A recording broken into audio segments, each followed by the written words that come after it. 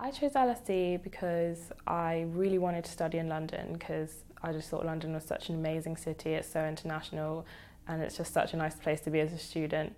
I really like the BA in anthropology here at LSE because it's social anthropology.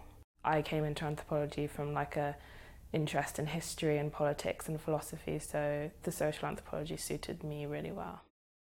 I'm actually captain of the athletics team here at LSE, so that's something I got involved in first year, and I've always done athletics.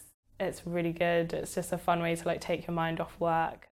I'm going to take a gap year, do some travelling, come back and do a master's because I don't think I'm done studying yet.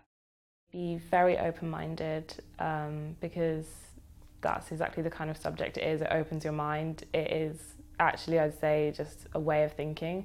And if you're open to changing your way of thinking, not being so, I don't know, trapped in the dominant sort of ideas, then you'll definitely enjoy anthropology.